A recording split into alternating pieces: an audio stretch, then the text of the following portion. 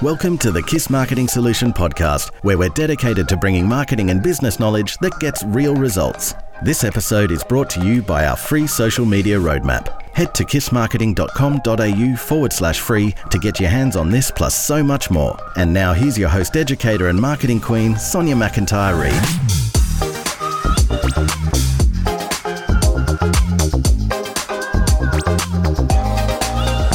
Hey guys, today I'm here with Tom Foster, who is an absolute e-commerce Facebook ad guru. Now, Tom and I have worked together on a couple of client projects over the last maybe 18 or so months, and his results are absolutely incredible. Whenever I get stuck with a campaign, Tom is my go-to guy. So I'm so excited to have you on the show today, Tom. I'm grateful to be here. Thanks for having me. So why don't you tell me a little bit about your journey? Because I know that you, back in the day, it's probably a few years back now, you used to focus on really generating leads for service-based businesses, but now you're focusing on e-commerce. So can you talk to me about what you were doing with service-based businesses and why you made that switch? Yeah, cool. So I've been in, the marketing industry game, whatever you want to call it, for the last kind of 3 to 4 years. I sort of started out with seeing a need for local businesses and generating leads. And so I started sort of working with local businesses anywhere from like chiropractors right through to gyms, dentists, and really helping them generate more leads for their business. But I think over the course of like 6 months doing that, I am a reasonably driven and results-oriented person. I felt like I was doing a lot of the hard work on my end, but the clients who I was working with were doing an incredible job of closing those leads, and for whatever reason that sort of came back on myself. And so I guess I sort of at the same time sparked an interest with like dropshipping and e-commerce, and had a dig myself at a dropshipping store and sort of just felt like a passion and a love for dropshipping. And I guess that sort of evolved into finding a skill set that was reasonably lucrative in the market today. And so I transitioned away from doing leads and then moved into the e-commerce industry. And I've probably been doing that for about 2.5 to 3 years now. I've worked with some pretty great clients, and it's something that, I've gone from knowing a minor bit about right through to developing like a real passion for working with e-commerce brands and being able to grow their revenue and all the other things that come with that. So yeah, it's a little bit about my journey. Yeah, fantastic. And I mean, I know that here at KISS Marketing, we work a lot with service-based businesses, local businesses, and I absolutely know the feeling when you're working your ass off and you're generating these leads and campaigns and they're just sort of not coming to the party. I feel like there's a lot more variables at play when it comes to service-based local businesses versus an e-commerce store, where almost that human element is taken out of it to a degree. That said, though, I feel like maybe when you first got back into e-commerce, the landscape was very different to what it is now. Can you tell me about sort of the evolution of e-commerce and online advertising over the last few years? Yeah, absolutely. I think the word dropshipping has become something that you either learn to love or hate, whether you're in the e-commerce industry. Can you just tell people quickly for what dropshipping actually is? There might be some people that don't know. Cool. So dropshipping essentially is a method of being able to sell products. And I guess there are 3 parties involved with dropshipping. One is the supplier or manufacturer, and that's usually someone found on AliExpress or DHgate. The second party is the person who creates the website, and then the third party is the customer. Essentially what dropshipping is, the middleman, the second party, the person who creates the website, creates it for something. And for the sake of this conversation, let's talk about hair extensions. So hair extensions on AliExpress might be $10. The person on the website marks that up to $25, $30, $40, and then markets that product to the customer. Now the customer goes to the website and they purchase through the website.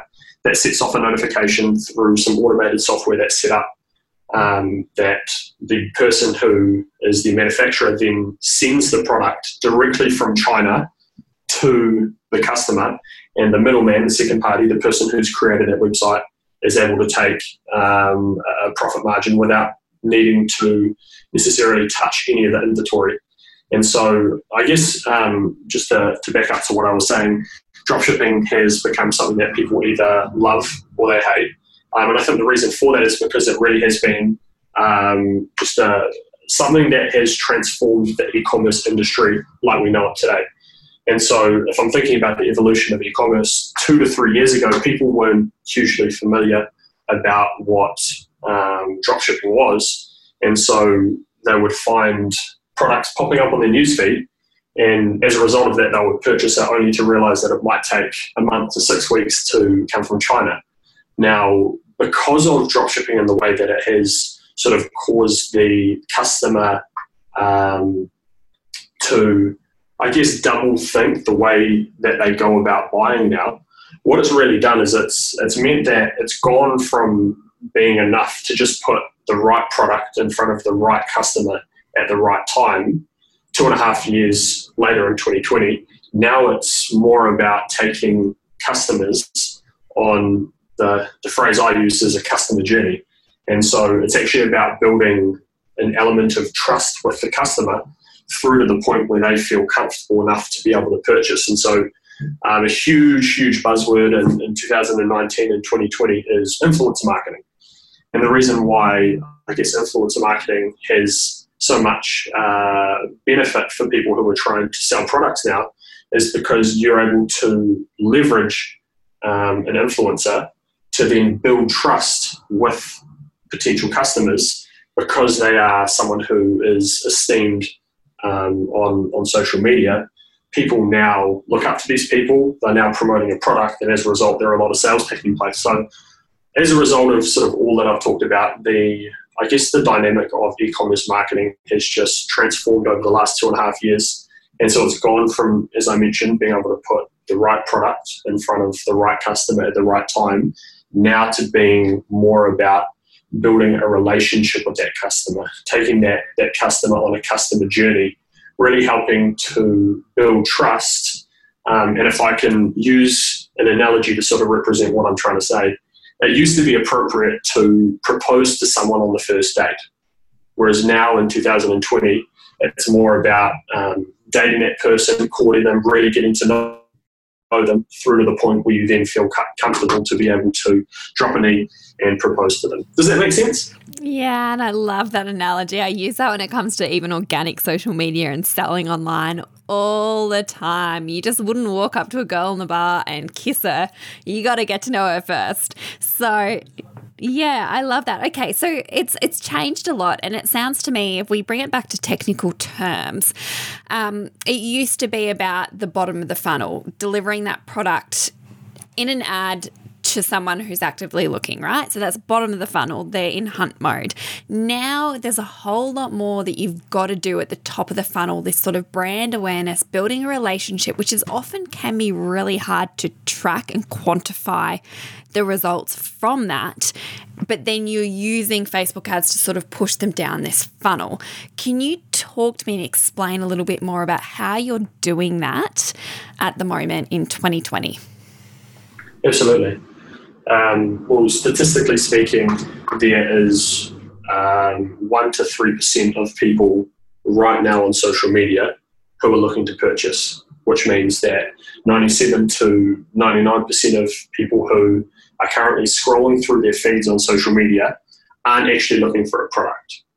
And so to be able to just try and put a product in front of them and expect them to purchase, you might very often appeal to that 1 to 3% who are actually looking to purchase, whereas everybody else, you're going to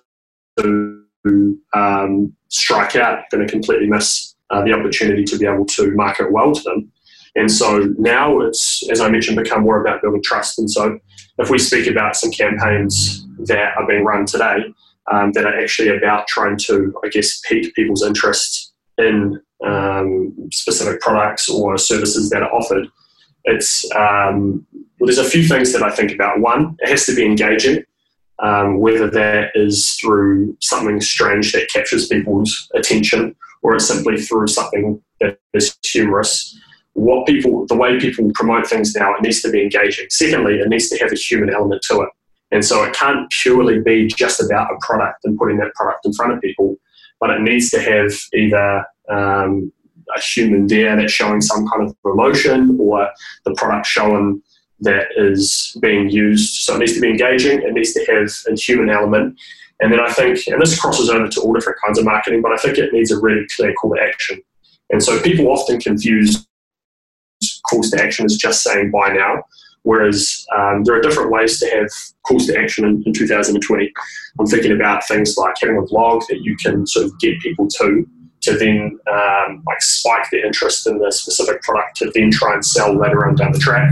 Or it can be about showing people like a video that educates them in terms of the benefits of the product, or something that really helps people identify the way that this specific product could solve the problem for them. There's a lot of different ways to do it, but really if you miss one of those three core components, I guess it will fail. And so I guess that's like top of funnel. That's the first encounter. I guess that's like the first date with a customer. When I think about like middle of funnel and bottom of funnel, you used that language a little bit before, Sonia. Middle of funnel, bottom of funnel basically means people who know about your brand, they've shown some kind of interest in it, but for whatever reason they haven't purchased yet. And so people who are, I guess, at this stage of the funnel, it's more about using ways to try and build trust with them. And so I think that this is a point that will probably come up a few times in this podcast, but to be able to sell, it really is important that you actually build a relationship with your customer. And so there are, like I say, completely different spectrum of things that you can try and do for this. But if I think about like campaigns that I'm currently running with some of my clients that really is focused on building trust, one of the things that comes to mind is like leveraging influencers. I've talked about that already and the importance of that. Another one is really showing the different ways that the products can be used. It isn't just enough to promote a product as such. You've actually got to show the way that it's used and the way that it solves problems.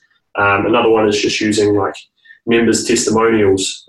People are enticed to be able to purchase when they see other people who have had good experiences, and that's social proof. So there are a lot of different ways to be able to do that, but I guess is that a good kind of representation of what you wanted to? Yeah, I think so, definitely. Let's talk technicalities for a second. Can you run me through the kind of ads and the objectives you're running at the top of funnel, middle of funnel, and bottom of funnel, and then how you're then retargeting from that top of funnel down through? What does that look like? Yeah, cool. I don't think there's a one-size-fits-all kind of solution to a question like that. Mm-hmm. I think a lot of it is dependent on where the business is at. So I can assume that the audiences that are listening to this have some form of interest in e-commerce marketing, mm-hmm. But they could be anywhere from, I guess, just launched a store right through to running a multi-million-dollar store. But I think there are probably a few, what I would say, foundations that can sort of carry across to all of those different, I guess, demographics that are listening. And so one thing that I always make sure with all of the kind of ads that I run is to utilize all of Facebook's data that they have about customers. And so Facebook, this might be a shock to people, but Facebook knows more about us than we do about ourselves very often, because there is a Facebook pixel on literally every website that we go to, whether that is a news site or that's a product site, whether that's a blog or some form of social media site. Every action that we take on the internet is now being tracked by Facebook. And so Facebook know what we like, what we don't like, how often we go and look at things, how interested we are about different things. And so then because of that, as an advertiser, we have a massive opportunity to take advantage of, and that is to leverage a lot of the data that Facebook is building about people. And so one thing that I always make sure I do with all of my campaigns is to run them all on a purchase conversion objective. And so basically what that means is I'm showing ads to people with the intention that we would have a purchase. And so that for me is really important, because if I go after add to carts, if I go after link clicks, if I go after anything else, then Facebook is going to optimize for that, and it's not necessarily going to result in a purchase. But I'm always going to go after a purchase because I want to leverage all of that data. The next thing that I'm thinking about when it comes to sort of advertising is the all placements option of Facebook. And so it's a great way to be able to utilize the data that Facebook has, but essentially using that all placements option. And so really putting, I guess, the ads in Facebook's hands and saying, look, we trust that you know our customers better than we do. We want you to put them wherever you think is necessary.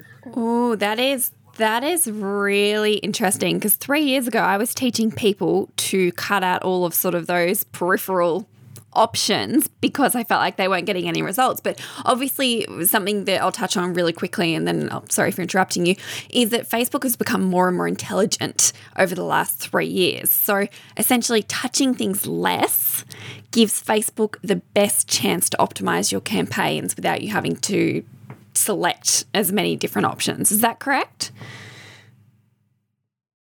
Yeah, exactly. There are so many different ways to sort of go about doing things like that, but I was the same as you, Sonia. I was very stuck in my ways of just going about things and trying to do them and trying to maintain as much control as possible with all of the ads. But I think one of the things that I've had to really learn how to do over the last 18 months is let go of that control, trust Facebook. And when I've gone about doing that, the results have always been better than I could have imagined. Oh, amazing. All right. Sorry, you were saying? Yeah, cool. The other way that I think people can sort of leverage a lot of that intelligence or that data that I was talking about, regardless of what kind of company they are, is something called dynamic creative. And so this is a reasonably new feature to Facebook. I think it's been around for a year or so, but it's only sort of come into effect as something that is really beneficial over the last 6 months or so. And that is basically an ad where you give Facebook round about like 5 different photos, 5 different headlines, 5 different pieces of copy. And you basically say to Facebook, look, we're giving you all of these things. You try and format them and put them in whatever sequences that you think is best. And then as a result, Facebook will go about split testing things on a reasonably fast process to try and identify what sequence goes best to what kind of customer demographics.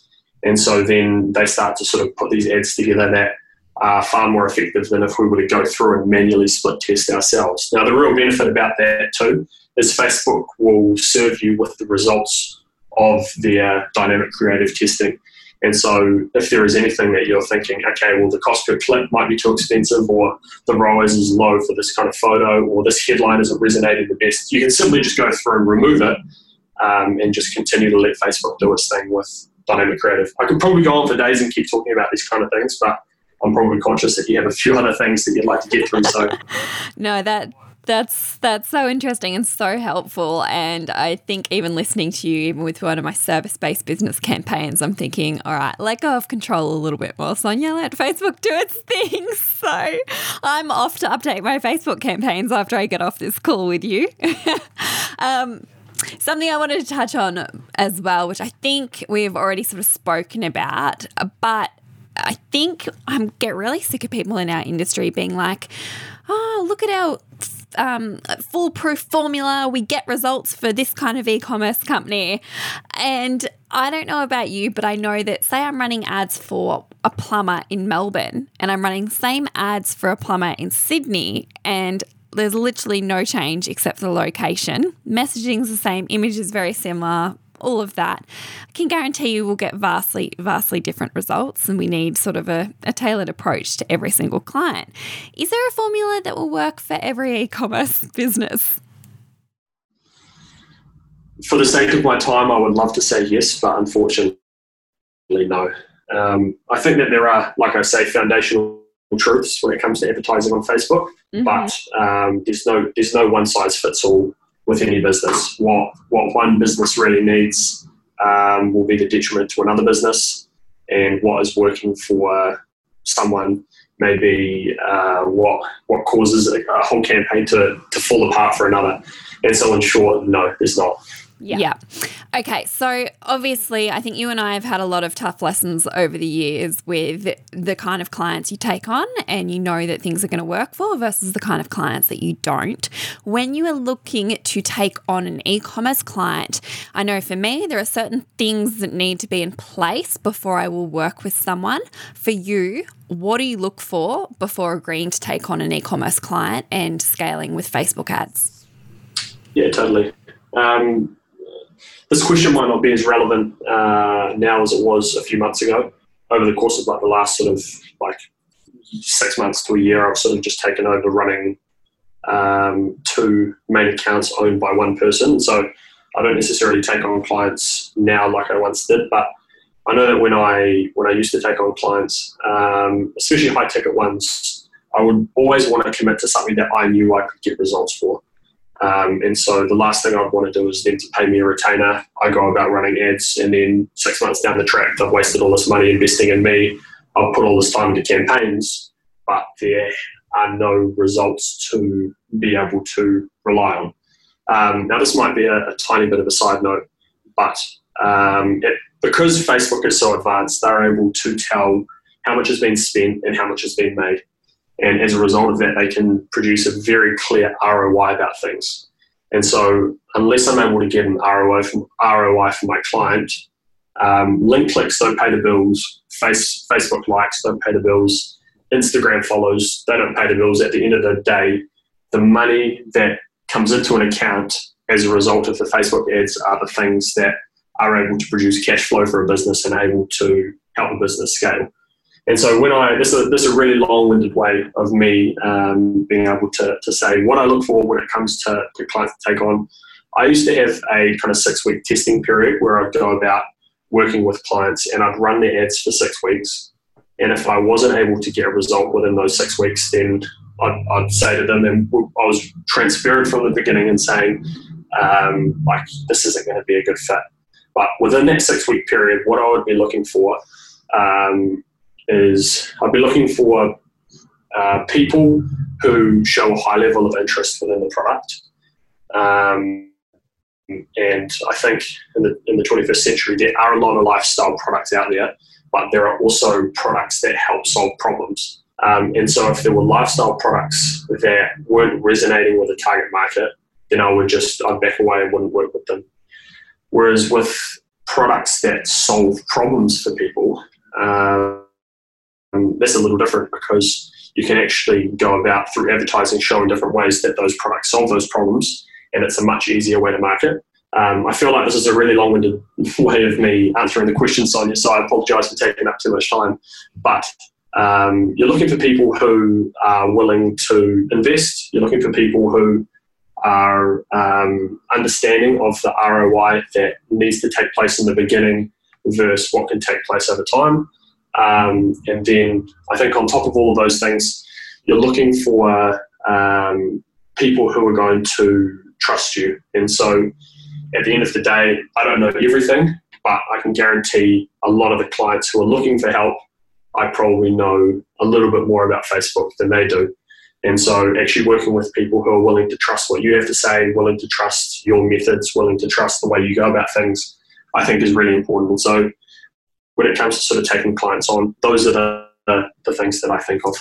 Yeah, okay. So, I mean, I've interviewed someone just before you, totally different industry. She doesn't do Facebook ads, but something she really spoke about was product market fit. So what I'm hearing you say is that, number one, you've got to believe that the market wants the product. Things like sales previously are going to indicate that. It's very hard to take on a client who is just starting a brand new e-commerce store that don't have any form of audience. It's going to take a lot longer to start getting that traction and building that top of funnel to get those sales, especially if you don't have a proven concept within the market. So I don't know about you, but I completely avoid taking on anyone that is just starting up. Yeah, it's valid. All right. Something that I always love to ask people is, how did you learn this stuff? Like, I know obviously you run a lot of campaigns, you're testing, optimizing all the time, you read a lot, you're continuously learning, but can you mention some of the mentors and courses and things that you've done along the way that have given you a great foundation? Totally. I'm a massive believer in self-education. I think in the 21st century, the education, whatever the education sector, the education of students is sort of failing. And I don't want to go on too much of a political rant because this is something that I'm passionate about, but I'm a massive believer in self-education. Mm-hmm. Now, some of the courses that I've invested in over the last kind of 3 or 4 years, in the beginning phase, Sam Ovens was someone who played a pretty big part in my journey getting started. He's a Kiwi and doing some great things around the world, and very similar to dropshipping. When I mention the name Sam Ovens, you either love him or you hate him. But Sam Ovens is my guy. Like I'm a day one fan of him, so he's played a big part. Ezra Firestone is someone who I speak really highly of, and he's been someone who I've sort of leaned into his, I guess, Facebook, or even in a bigger sense, like his marketing advice holistically, as well as that. A guy called Tim Bird is someone who runs like a pretty massive agency and is probably who I would say is the leader in Facebook advertising worldwide. And he's someone who he's not necessarily the sharpest tool in the shed from a communication point of view, but when it comes to his ability to actually test things and learn and things like that, he is he's world class. He's the best there is. And then I guess I've taken all of these different kind of mentors' perspectives on things, and I've gone about like testing them for my different clients. And then as a result, I've been able to sort of form my own, what I would say, methodology around things. And then I think one of the biggest and probably wisest investments that I've made is bringing on a personal mentor for myself by the name of Dan Bolton. And so he's someone who has just sort of given me great direction about business and sort of really helped me to grow in the areas that, I was once lacking in. And I think through investing in someone like him, I've been able to learn from his mistakes as opposed to learning from my mistakes, which I can assure you, Sonia, would be many. That's fantastic. I've just made a little list here for everyone. So if anyone's wanting to check out these different people that Tom has mentioned, I'm exactly like you. I'm a big believer in self-education. And again, not going to get off on a political rant, but I feel like unless you're becoming a doctor or a lawyer, a lot of university-based education dates so quickly. And it's funny, I've even got a mentor of mine. She was one of my university lecturers and she gave me a job at the uni while I was still there. And she even said to me, if the course has a textbook, don't do it because it's going to date way too quickly. So I think so. Well, thanks so much for your time, Tom. I'm very excited. Tom has just told me that he's moving to Melbourne, so that will be fantastic. I'll finally get to meet him after 18 months of being internet friends. Where can people find you if they want to know more about you, Tom? It sounds to me like you're kind of booked up client-wise, but hey, if people want to follow your journey, where can we find you? Yeah, probably Instagram is the best way for that. I'm not massive on having like a social media presence, but Instagram is the place where it's probably less about business and more about life. But for people who sort of, I guess, want to follow the journey and see me move across the world, you can find me on Instagram. Excellent. What's your handle? Tom Foster and then 3 underscores. It used to be Tom Foster NZ, but then I realised if I'm moving to Australia, I sort of need to change that. So I tried all of these different handles, and the 3 underscores was the one that sort of worked the best.